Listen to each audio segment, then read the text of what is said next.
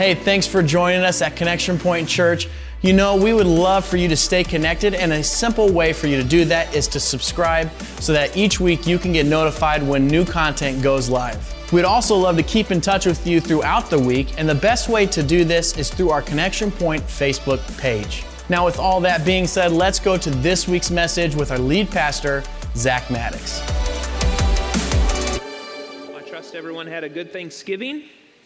I know our family did. Probably consumed more turkey than you should have. Well, that's all right. It's actually the first Thanksgiving we've traveled since we moved to Indiana about 6 years ago. But Shelly's family was trying to get together in Tennessee, so we joined them in that endeavor and had a great time together. Played our first ever turkey bowl. It was a good time. The kids didn't want it to end, but eventually it gets dark and we should end, you know? But it was a good time. But one of the things we did is we won't see her family for the Christmas time, so they exchanged some gifts while we were there.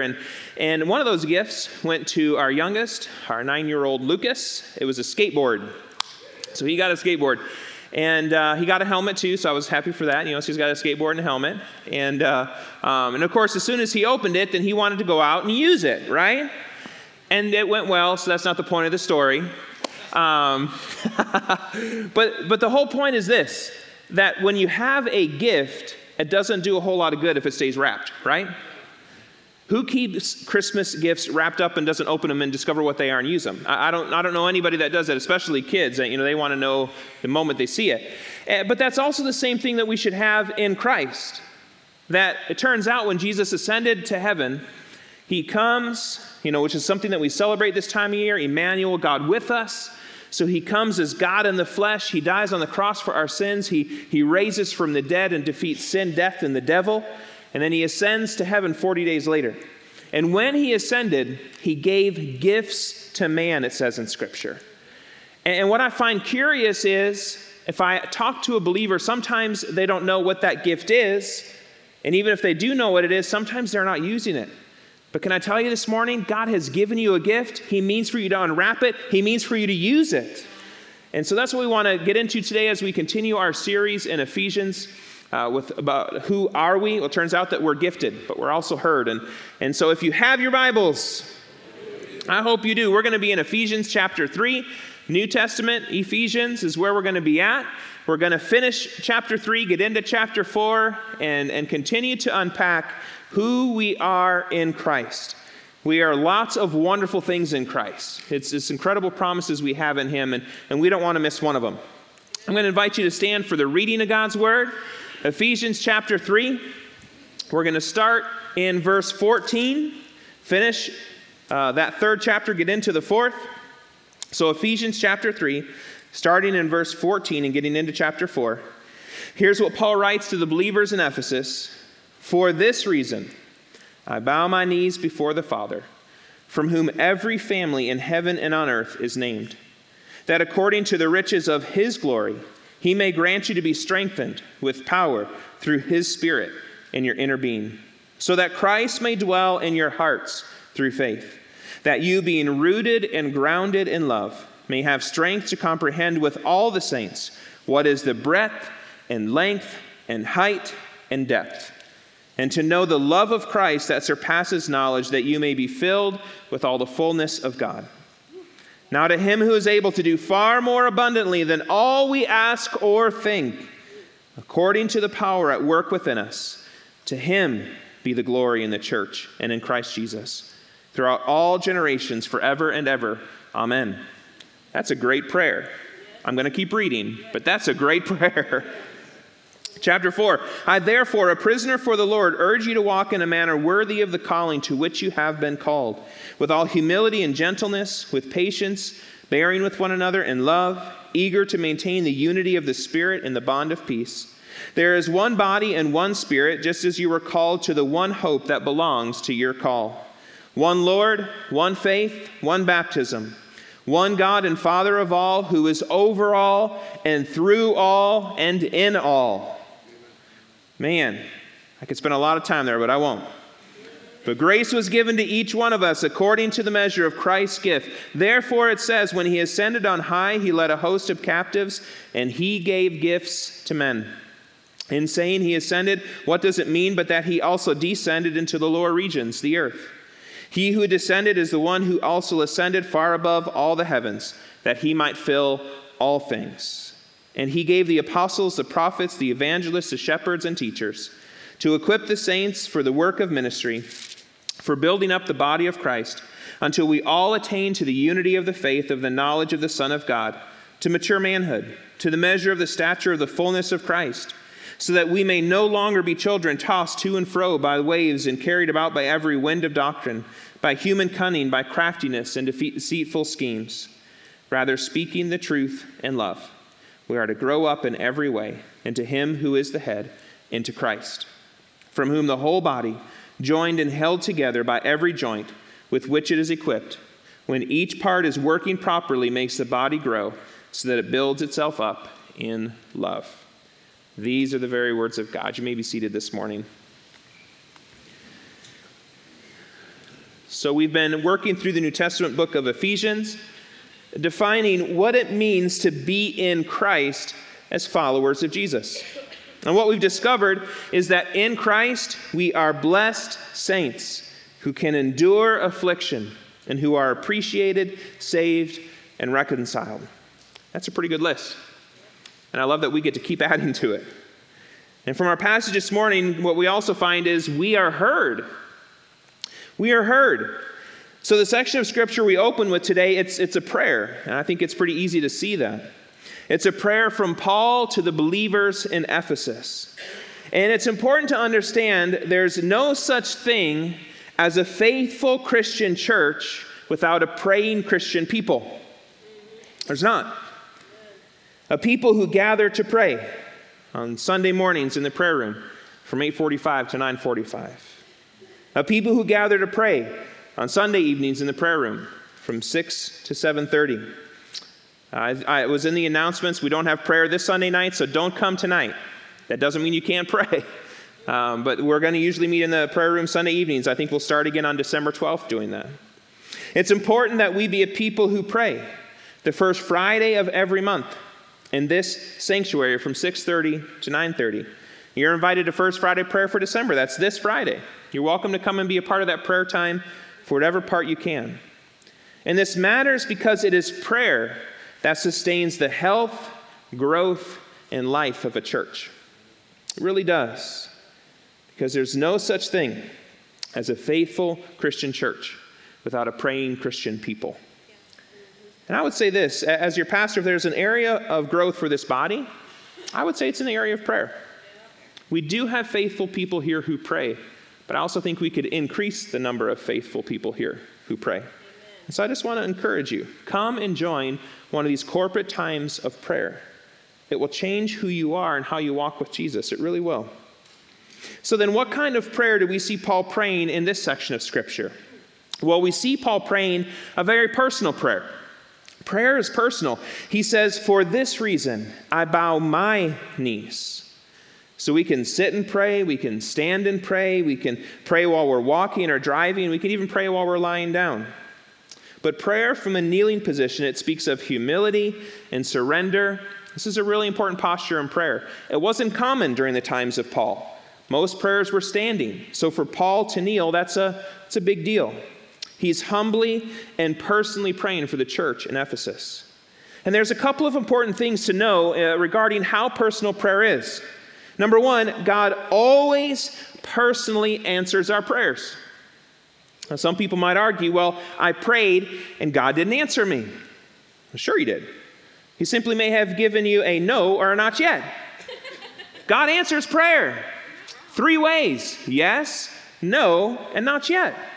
God always answers. And we won't always know why God answers the way he does, but we can be confident he personally hears and answers our prayers. That's what God does. And we can know he answers in the best way possible because he knows everything. We think we do sometimes, but we don't. So when we pray, we can trust that God is hearing and answering our prayers. The second thing we need to understand is how personal prayer is in regards to what happens in prayer. Personal things happen. Prayer is oftentimes about personally changing us it's usually not about getting God to do something. That's true. And maybe this is the reason, I was thinking about this, that we sometimes don't pray. Because I think sometimes we know this. We know prayer is often about changing us, but in the end, we don't want to change. And so we think, well, I don't necessarily want to go to God in prayer. But because God knows best, he knows whether we or our circumstances need to change. He does. Sometimes it's us, and sometimes it is our circumstances, which is another reason that we need to pray. Because Jesus teaches the disciples to pray, God, your will be done. And Jesus wouldn't teach his disciples to pray that way if God's will was already being done. So what this means is we need to pray so that God's will is done on earth as it is in heaven. That God's will does not automatically happen on earth. So prayer is this incredible partnership with God, saying, God, we are seeking you for this, asking your will to be done. So we should pray, right? Man, we should pray. Another reason we should pray is because it keeps us from grumbling and gossiping. Grumbling is when we're unhappy and talking about it. I want us to think about the conditions of Paul for a moment, who's praying this prayer. He's in a Roman prison. Google that. Horrible conditions. His body is broken, and he's on his knees, which is not necessarily a comfortable position to pray in. There's a lot that Paul could grumble about, but he's not grumbling. He's praying. When we hit difficult circumstances, the question is, will we grumble and complain, or will we pray? And I say, let's choose prayer. And in prayer, be honest with our Heavenly Father.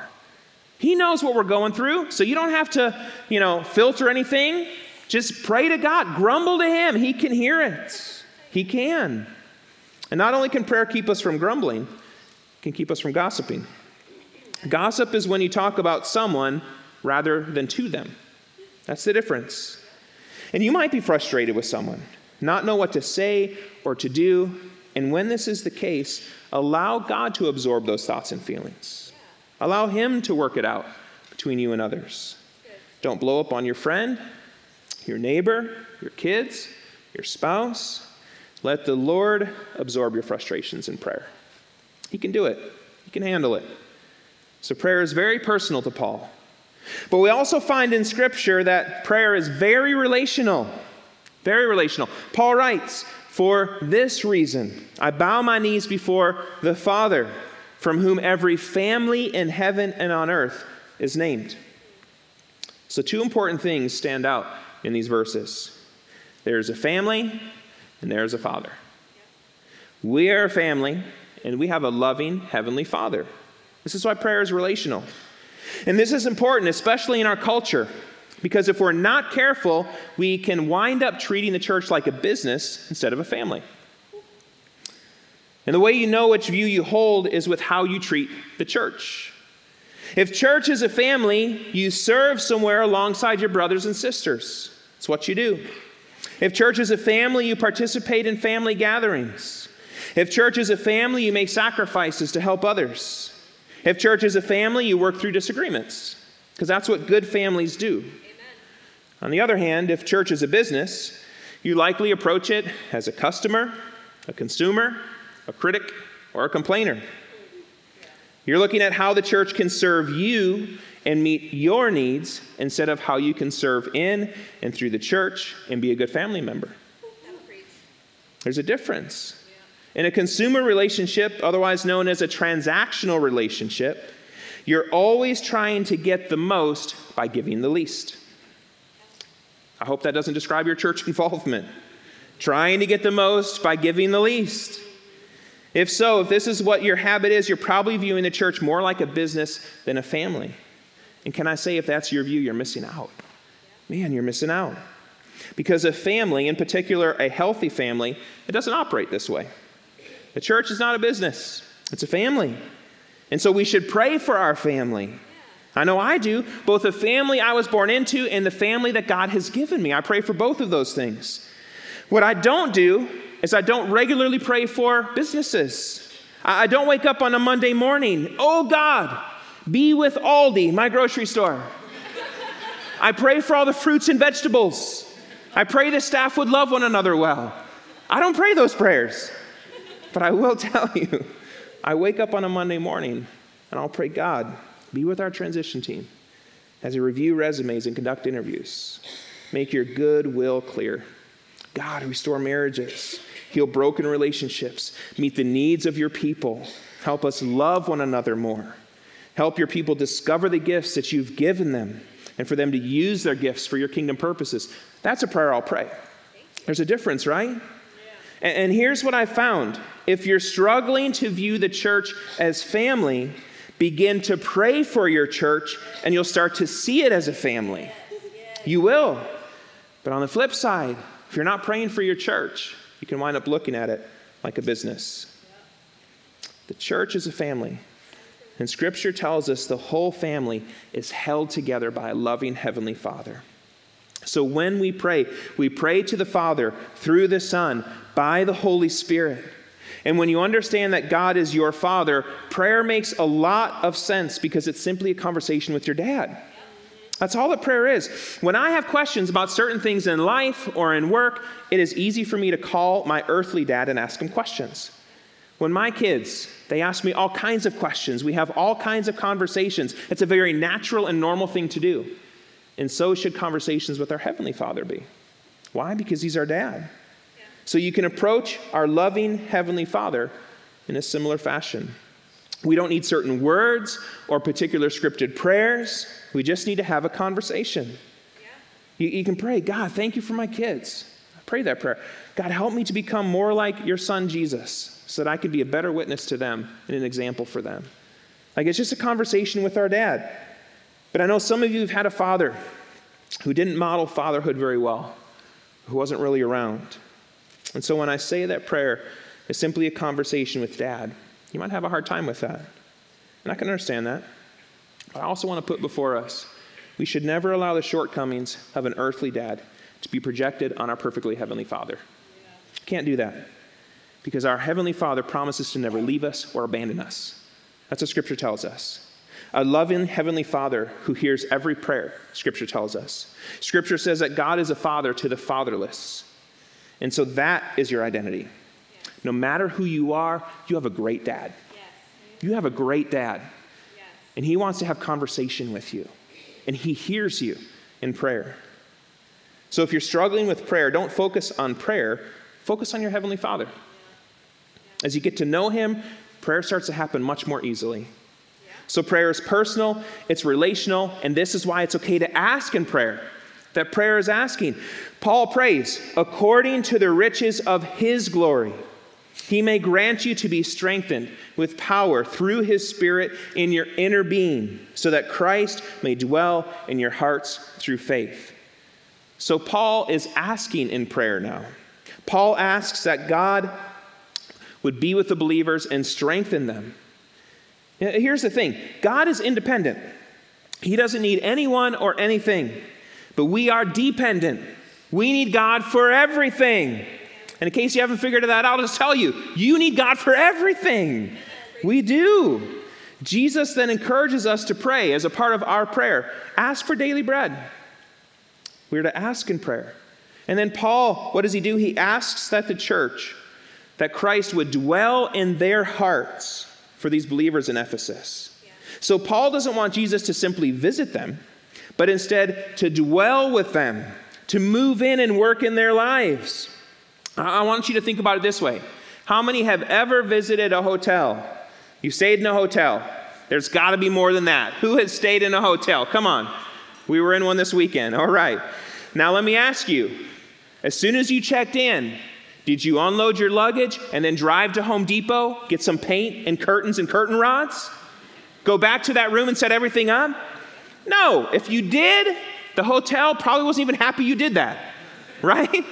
That's not what you do when you're staying in a hotel. But now, how many of you are homeowners? I bet you've been working on that house for a long time. How many worked on it last week? How many worked on it the week before? How many are going to work on it this week? Happy home ownership. But that's what Jesus wants to do in our lives. There's always something to be worked on. And so what Paul is praying is, God, dwell in them. Be ever changing them. That's what Paul is praying for. What a wonderful prayer. Because as Jesus dwells within us, we experience his unending love for us. It says in Scripture, the breadth and length and height and depth that the love that God has for us. You know, it wasn't uncommon for believers in the early Christian church to get a cross and to actually put those 4 words, breadth, length, height, and depth, on each of the 4 sides of the cross. And they would go back to that verse in memory of our Lord Jesus, who did the greatest act of love in all of human history when Jesus died in our place for our sins. And it's because of the fullness of this love that we can then expect God to do extraordinary things. Because that's where Paul goes next in prayer. Here's what he says. Now to him who is able to do far more abundantly than all we could ask or think. That is one of my favorite verses for prayer. I love that.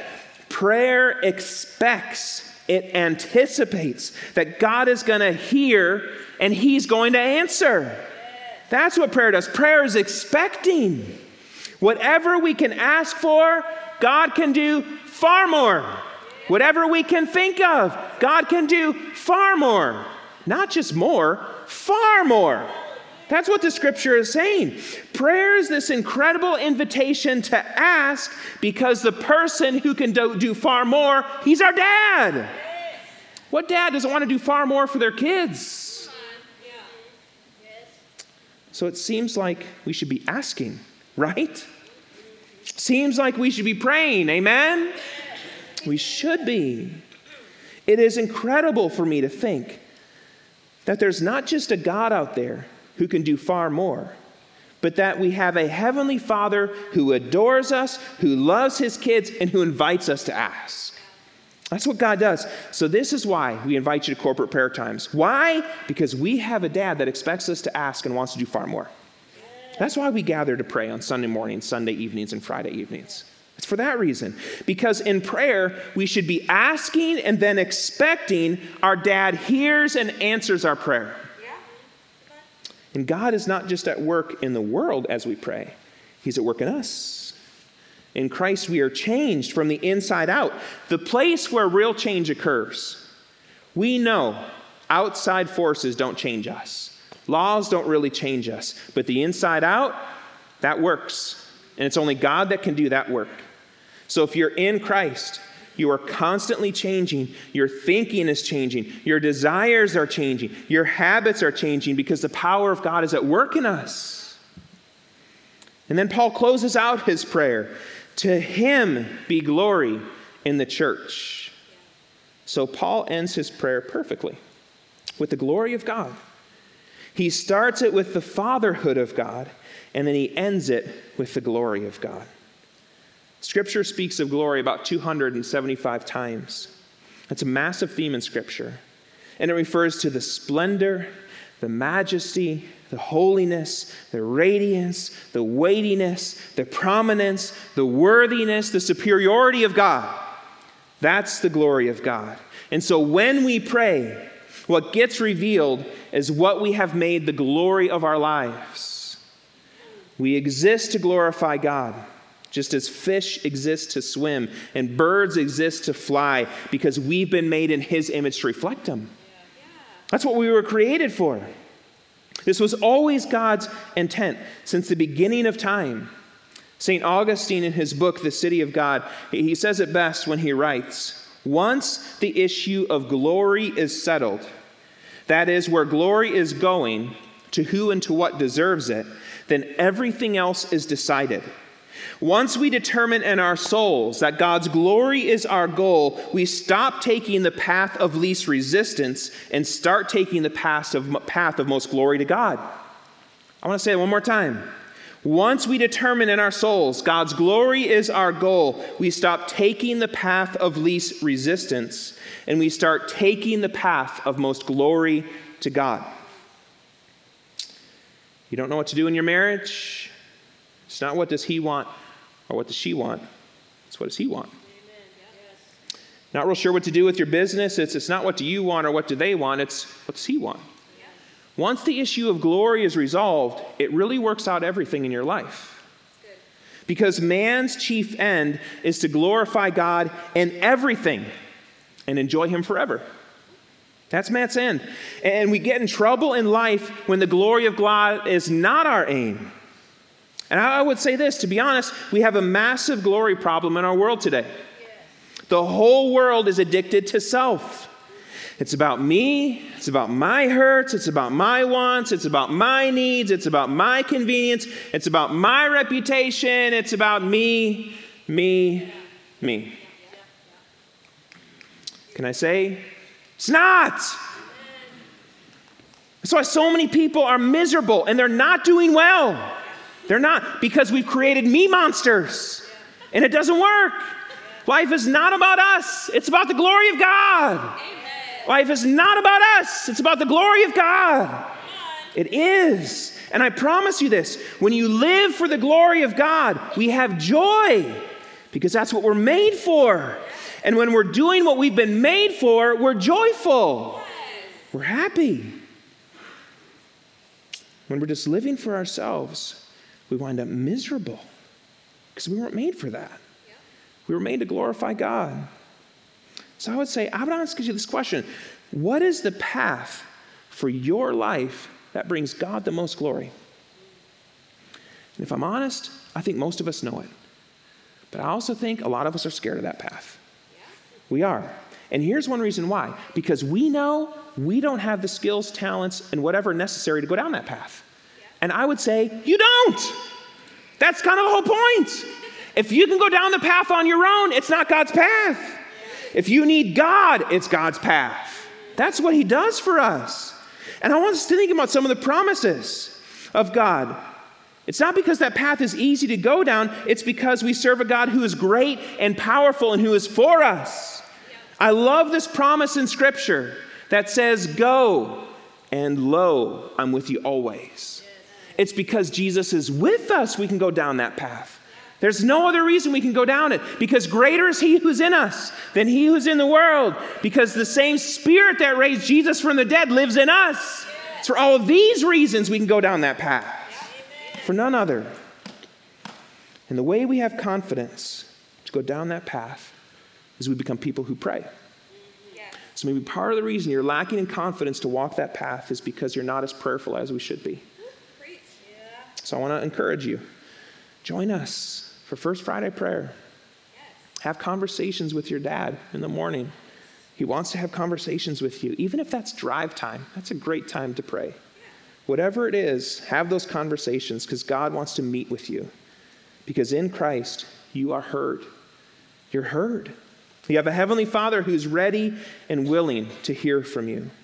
And we also find in Christ, we are gifted. We are gifted. So it's that time of year where we start thinking more about gifts. And part of that is because God gave us the ultimate gift in the sending of his son, Jesus. Emmanuel, God with us. Do you like to give gifts? Yes. It's fun, isn't it? Yes. Do you like to receive gifts?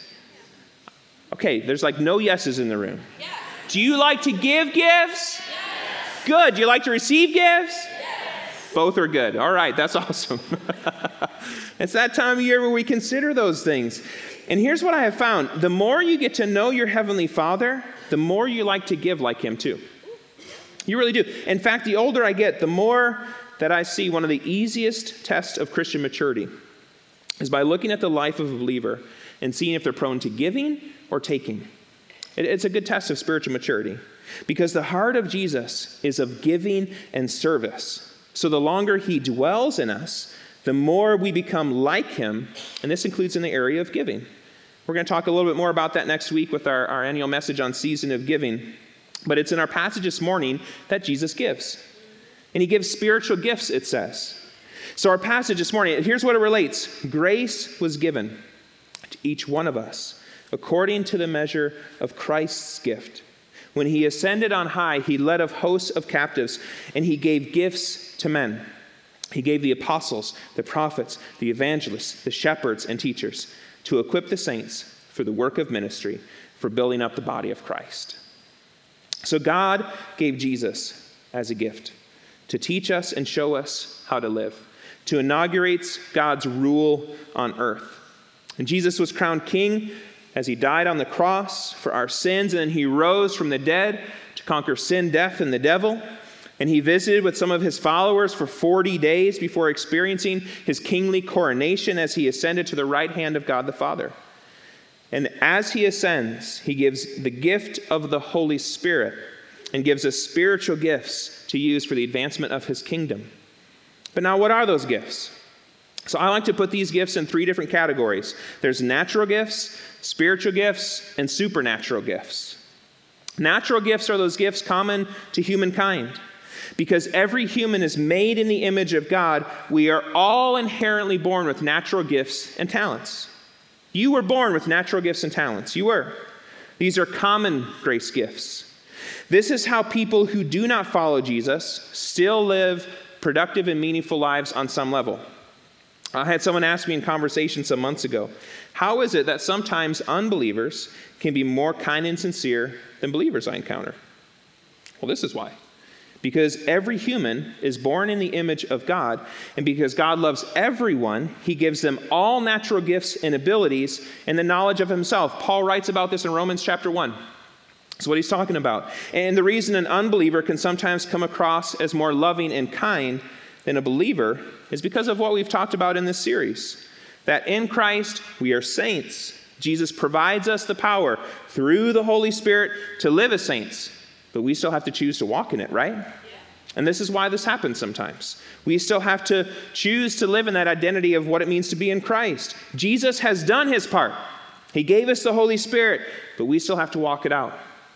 He provides us the power, but we still have to walk in obedience. Does this make sense? That's how that works. Natural gifts and abilities, they could include serving, showing hospitality, leading, giving, administrative gifts, encouraging others, helping those in need, speaking, singing. There's a whole host of natural gifts and abilities that God gives people. And we find these in Scripture too. And we all, because we've been made in the image of God, we have natural gifts and abilities. But if we're in Christ, we also have spiritual gifts. What I've labeled as spiritual gifts is what we find here in Ephesians chapter 4. They can easily be remembered by the acronym APEST. Not that you're a pest, but APEST is an easy way to remember what those are. Apostle, prophet, evangelist, shepherd, and teacher. APEST. These gifts are given differently to every believer in varying measure when they make a decision to follow Jesus. Every believer gets a gift. If you're in Christ, you've been given spiritual gifts or gifts from this list. So I want to walk through these, and I want you to think about which one of those gifts that God may have given you. If you function apostolically, you're likely drawn to serve in places in desperate need of change or in places where the church has little or no influence. That's an apostolic gift. For those who function prophetically, they have a strong desire to see people living according to God's word. So they have an eye for misalignment in the church if you function prophetically. Evangelists are people who invite and gather. They recruit people, have a natural ability to share the gospel in relevant ways. Is that you? Shepherds or pastors, they like to protect and provide. They nurture spiritual development and foster loving community among God's people. And then teachers naturally explain and organize. They inspire deeper understanding of God's word and life in his kingdom. So which one of those gifts might be a gift God has given you? I know many in our congregation have worked through the book Find Your Place to see what spiritual gifts you have, and I hope you're beginning to use those gifts. If you know what your gifts are, I hope you're starting to plug in and use those gifts. If you haven't, I would encourage you to take time to discover what your gifts are this week. So there's a easy website to go to. They have an online spiritual gift assessment of givepassionstory.com, and you can fill out and begin to explore what your spiritual gifts might be. And once you start to figure out what your gifts you have, jump on a serve team and start serving, because the best way to really find your gifts is to put them to use and see what volunteer roles match those gifts. And you want to see which roles that you're in, you're both fruitful and fulfilled. That's the winning combination. And once you find that combination, serving somewhere where you're both fruitful and fulfilled, you can be sure you're using your spiritual gifts for the advancement of God's kingdom. You have a gift, and it's important that you use it. But now, one of the things I've encountered, here's one of the thoughts I had about spiritual gifts, is sometimes in the church, believers, they shy away from involvement or serving on a serve team because they see faults in a church. But ironically, the fact that a person sees something missing probably means it's their gift that's missing. Isn't that funny? So if you're seeing something missing, it's because God has given you a gift that you aren't yet using. So we're never going to be all that this church is meant to be until everyone is using their gift for God's kingdom purposes. Because you are gifted. There's no one else like you. And so we're depending on everyone to find their gift, to discover their gift, and use it. We aren't all, we've been given natural gifts, spiritual gifts, and through Holy Spirit baptism, the third category is supernatural gifts. Here's what Paul writes to another church in Corinth. He writes about these supernatural gifts. He says, now there are varieties of gifts, but the same Spirit, varieties of service, but the same Lord, varieties of activities, but it is the same God who empowers them all in everyone. To each is given the manifestation of the Spirit for the common good. For to one is given through the Spirit the utterance of wisdom, to another the utterance of knowledge according to the same Spirit, to another faith by the same Spirit, to another gifts of healing by one Spirit, to another working of miracles, to another prophecy, to another the ability to distinguish between spirits, to another various kinds of tongues, to another the interpretation of tongues. All these are empowered by one and the same Spirit, who apportions to each one individually as he wills. So when Jesus ascended to heaven, he gave us spiritual gifts, and then he instructs his followers to wait in Jerusalem until they are filled with the Holy Spirit, something we call Holy Spirit baptism. You can find in the New Testament a book of Acts chapter 2 where this happens, and then you can find other places throughout Acts where you see this occurring. Believers are being saved, baptized in water, baptized in the Holy Spirit, oftentimes with the evidence of speaking in tongues. And so this is something we encourage every believer to seek at Connection Point Church. And I know sometimes we get questions about Holy Spirit baptism, so I encourage you. We've got a great space online with wonderful messages from great ministers answering questions about what it means to be baptized in the Holy Spirit. So we invite you to visit those at connectionpointchurch.org, Holy Spirit. And the reason we encourage people to seek the Holy Spirit baptism is so that they have access to all the gifts that God has given us. Not only spiritual gifts, but supernatural gifts, those that we find in 1 Corinthians chapter 12. Because Paul is clear in this passage that God can empower any one of these gifts and any believer as he sees fit. I was thinking of examples of this in my own life. So I was talking with a congregant a couple of weeks ago, and in conversation, the member of our church said something, and immediately the Lord gave me a word of knowledge to say, yes, that's me. I didn't say anything in the moment, but a couple of days later I said, man, when you were talking about this, I knew that that was exactly what God was saying yes for you. That's called a word of knowledge. It was a couple of months ago. We were dealing with a situation at the church, and so somebody had called and was trying to talk me through some of what they were dealing with.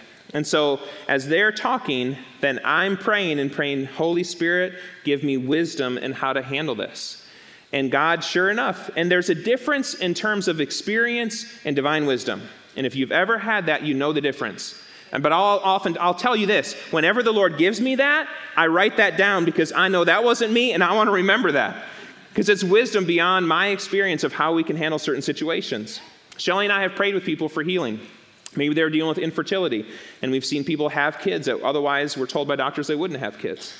But those gifts are given as God sees fit according to the moment at hand, because I prayed with people who weren't healed in that moment. But all I know is we surrender to the Spirit, say, God, whatever you want to do through us, that's what we want you to do. Those are supernatural gifts. So an easy chart to remember those three different things. We've got natural gifts, gifts given to all people for the mutual benefit of all creation, because we have a good heavenly Father. And I would say this, even natural gifts, when you become a follower of Jesus, can become spiritually motivated and charged. So maybe you've got a teaching gift that's a natural gift, but now God supercharges that supernaturally. Spiritual gifts, so those gifts of apostle, prophet, evangelist, shepherd, and teacher, given to all believers when they put their faith in Jesus and they obediently follow him. And then supernatural gifts, gifts given after Holy Spirit baptism, according to the situation and according to what God sees fit. In 1 Corinthians, if you were to keep reading chapter 12, Paul calls these higher gifts. So those are ways to look at the gifts that we're offered in Jesus. And I want to encourage us this morning, when we use our spiritual and supernatural gifts, it's like going to work with our dad. Within a few years of getting married, Shelley and I moved up to the Chicago area, where my parents were living at the time. My dad was a lead pastor of Stone Church. And we moved up to that area. We were teaching as public school teachers during the week, but also working with my parents in ministry. And so when I was thinking about us using spiritual gifts, I was thinking about that time in our lives. For several years, we got to work with my dad in ministry alongside him. And this is what it's like when you use your spiritual gifts. Because guess what? God's at work. God is at work in this church. God is at work in our community. And when we use our spiritual gifts, it's like we're going to work with our dad, which is a privilege. It really is. And so I want us to consider using our spiritual gifts, that all we're doing is we're going to work with dad that day. That's what we're doing. So will you use the gifts you've been given? Will you start working with your dad? Will you ask Jesus to be baptized in the Spirit so that you have access to supernatural gifts? You can sign up to serve online, connectionpointchurch.org, serve. Our goal here is truly to equip you to be authentic followers of Jesus. And so all that you've seen today is resources to say, we want you to be all that God intends you to be in the kingdom of God. That's it. No benefit of ours, it's unto the Lord. Why? Because it's always about His glory. That's what we're about here, and we invite you to be a part of that. There truly is a place of service for everyone within the church and outside these walls. And I love that so many have plugged in that way. We've been given gifts by Jesus for Jesus. So let's discover what those gifts are and put them to use. Because in Christ, we are heard and we are gifted. So today as we close, when I ask who you are, here's what we get to declare. It's getting longer and longer. In Christ, I'm a blessed saint who can endure affliction and who is appreciated, saved, reconciled, heard, and gifted. Isn't that an awesome? Look at who we are in Christ. Look at who we are. What an incredible list. In Christ, we are all of these things. And I know sometimes these points as we move through them, maybe they challenge us a little bit because it's who we are, but then we're meant to live it out. But my hope is that this becomes an incredibly encouraging series as we see who we are in Christ. Who are we in Christ? Look at these wonderful things that we've got here. It should be incredibly encouraging to us in a time where we've been maybe struggling with some of the things we've been dealing with in the world in which we live. But in Christ, look at who we are. So I'm going to invite us to stand so I can ask you this morning who you are, because we want to make sure that we're living this out. So as we say who we are, then the expectation is I give a blessing at the end of every service because it says that it puts a seal of Christ upon you. So then we're meant to walk this out during the week. So when I ask who you are, again, you've got helps on the screen, so hopefully you can see it. All right, you ready? Who are you?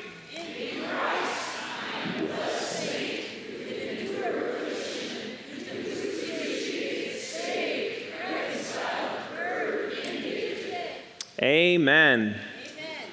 In Christ, we are blessed saints who can endure affliction and who are appreciated, saved, reconciled, heard, and gifted. What an awesome thing. So while you're standing, I want to ask, our music team is going to come and play and close us out. Are you here today, but you realize you're not living up to your God-given potential? But today, you'd like to make a decision to follow Jesus and start living as a blessed saint who can endure affliction and who's appreciated, saved, reconciled, heard, and gifted. Because right now, you can make that decision to follow Jesus and live according to the promises He has for you, of which there are many. So with your head bowed in this room this morning, who here today would say, that's me? I want to live up to my God-given potential. I want to devote my life to Jesus and live according to Him. Who today would say, that's me? Just raise your hand and I want to pray with you before we leave today. Just encourage you in your walk with Jesus.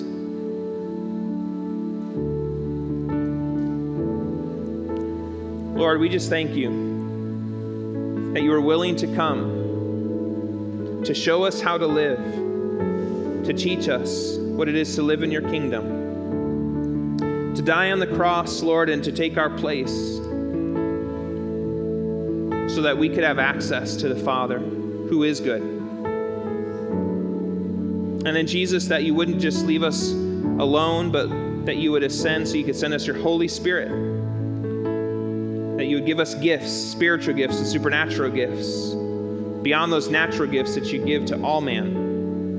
And so, God, I just pray for each and every one in this room, those joining us online. I pray, Jesus, that you help us to live out the life that you have for us, the good works you've prepared for us. I pray, Jesus, we step into those, that we use our gifts to advance your kingdom and find meaning and purpose in life that's everlasting. Jesus, I pray for those in this room that are maybe still just exploring their faith in you. I pray, God, that they would be firm in their faith. God, give them strength. May they be confident in who they are in your kingdom as a son and daughter of the King. And Jesus, I pray as we close in song that you would help us to respond in a manner that you've spoken to our hearts. Help us in that way, Lord, we pray. In Jesus' name, amen. I'm going to ask our prayer team members. This is one of those, be ready in season and out of season. I have not told them or asked them to come, but I'm going to ask our prayer team members, would you mind to come as we close in song this morning? And here's the reason I'm asking you to come, prayer team members, is if you're here today and you have not been baptized in the Holy Spirit, but you would say, you know what, I'd like to seek that gift. I'd like to seek supernatural gifts. Then I just encourage you. Of course, you can just ask for that right where you're at and say, Jesus, as my Holy Spirit baptizer, I ask you to baptize me in your Spirit. But if you'd like to pray with one of our prayer team members and say, you know what, I just want to pray that the Lord fill me with his Spirit, I invite you to step out from where you're at and come and pray with one of our prayer team members as we close today. Jesus has given you gifts or access to gifts. If you're in Christ, you have a spiritual gift. And if you're in Christ, you have access to more. So I would always say, who doesn't want more? Let's go after more. Let's go after all that God has for us in his name. So either close as we sing, or move out of your seats and come forward for prayer this morning.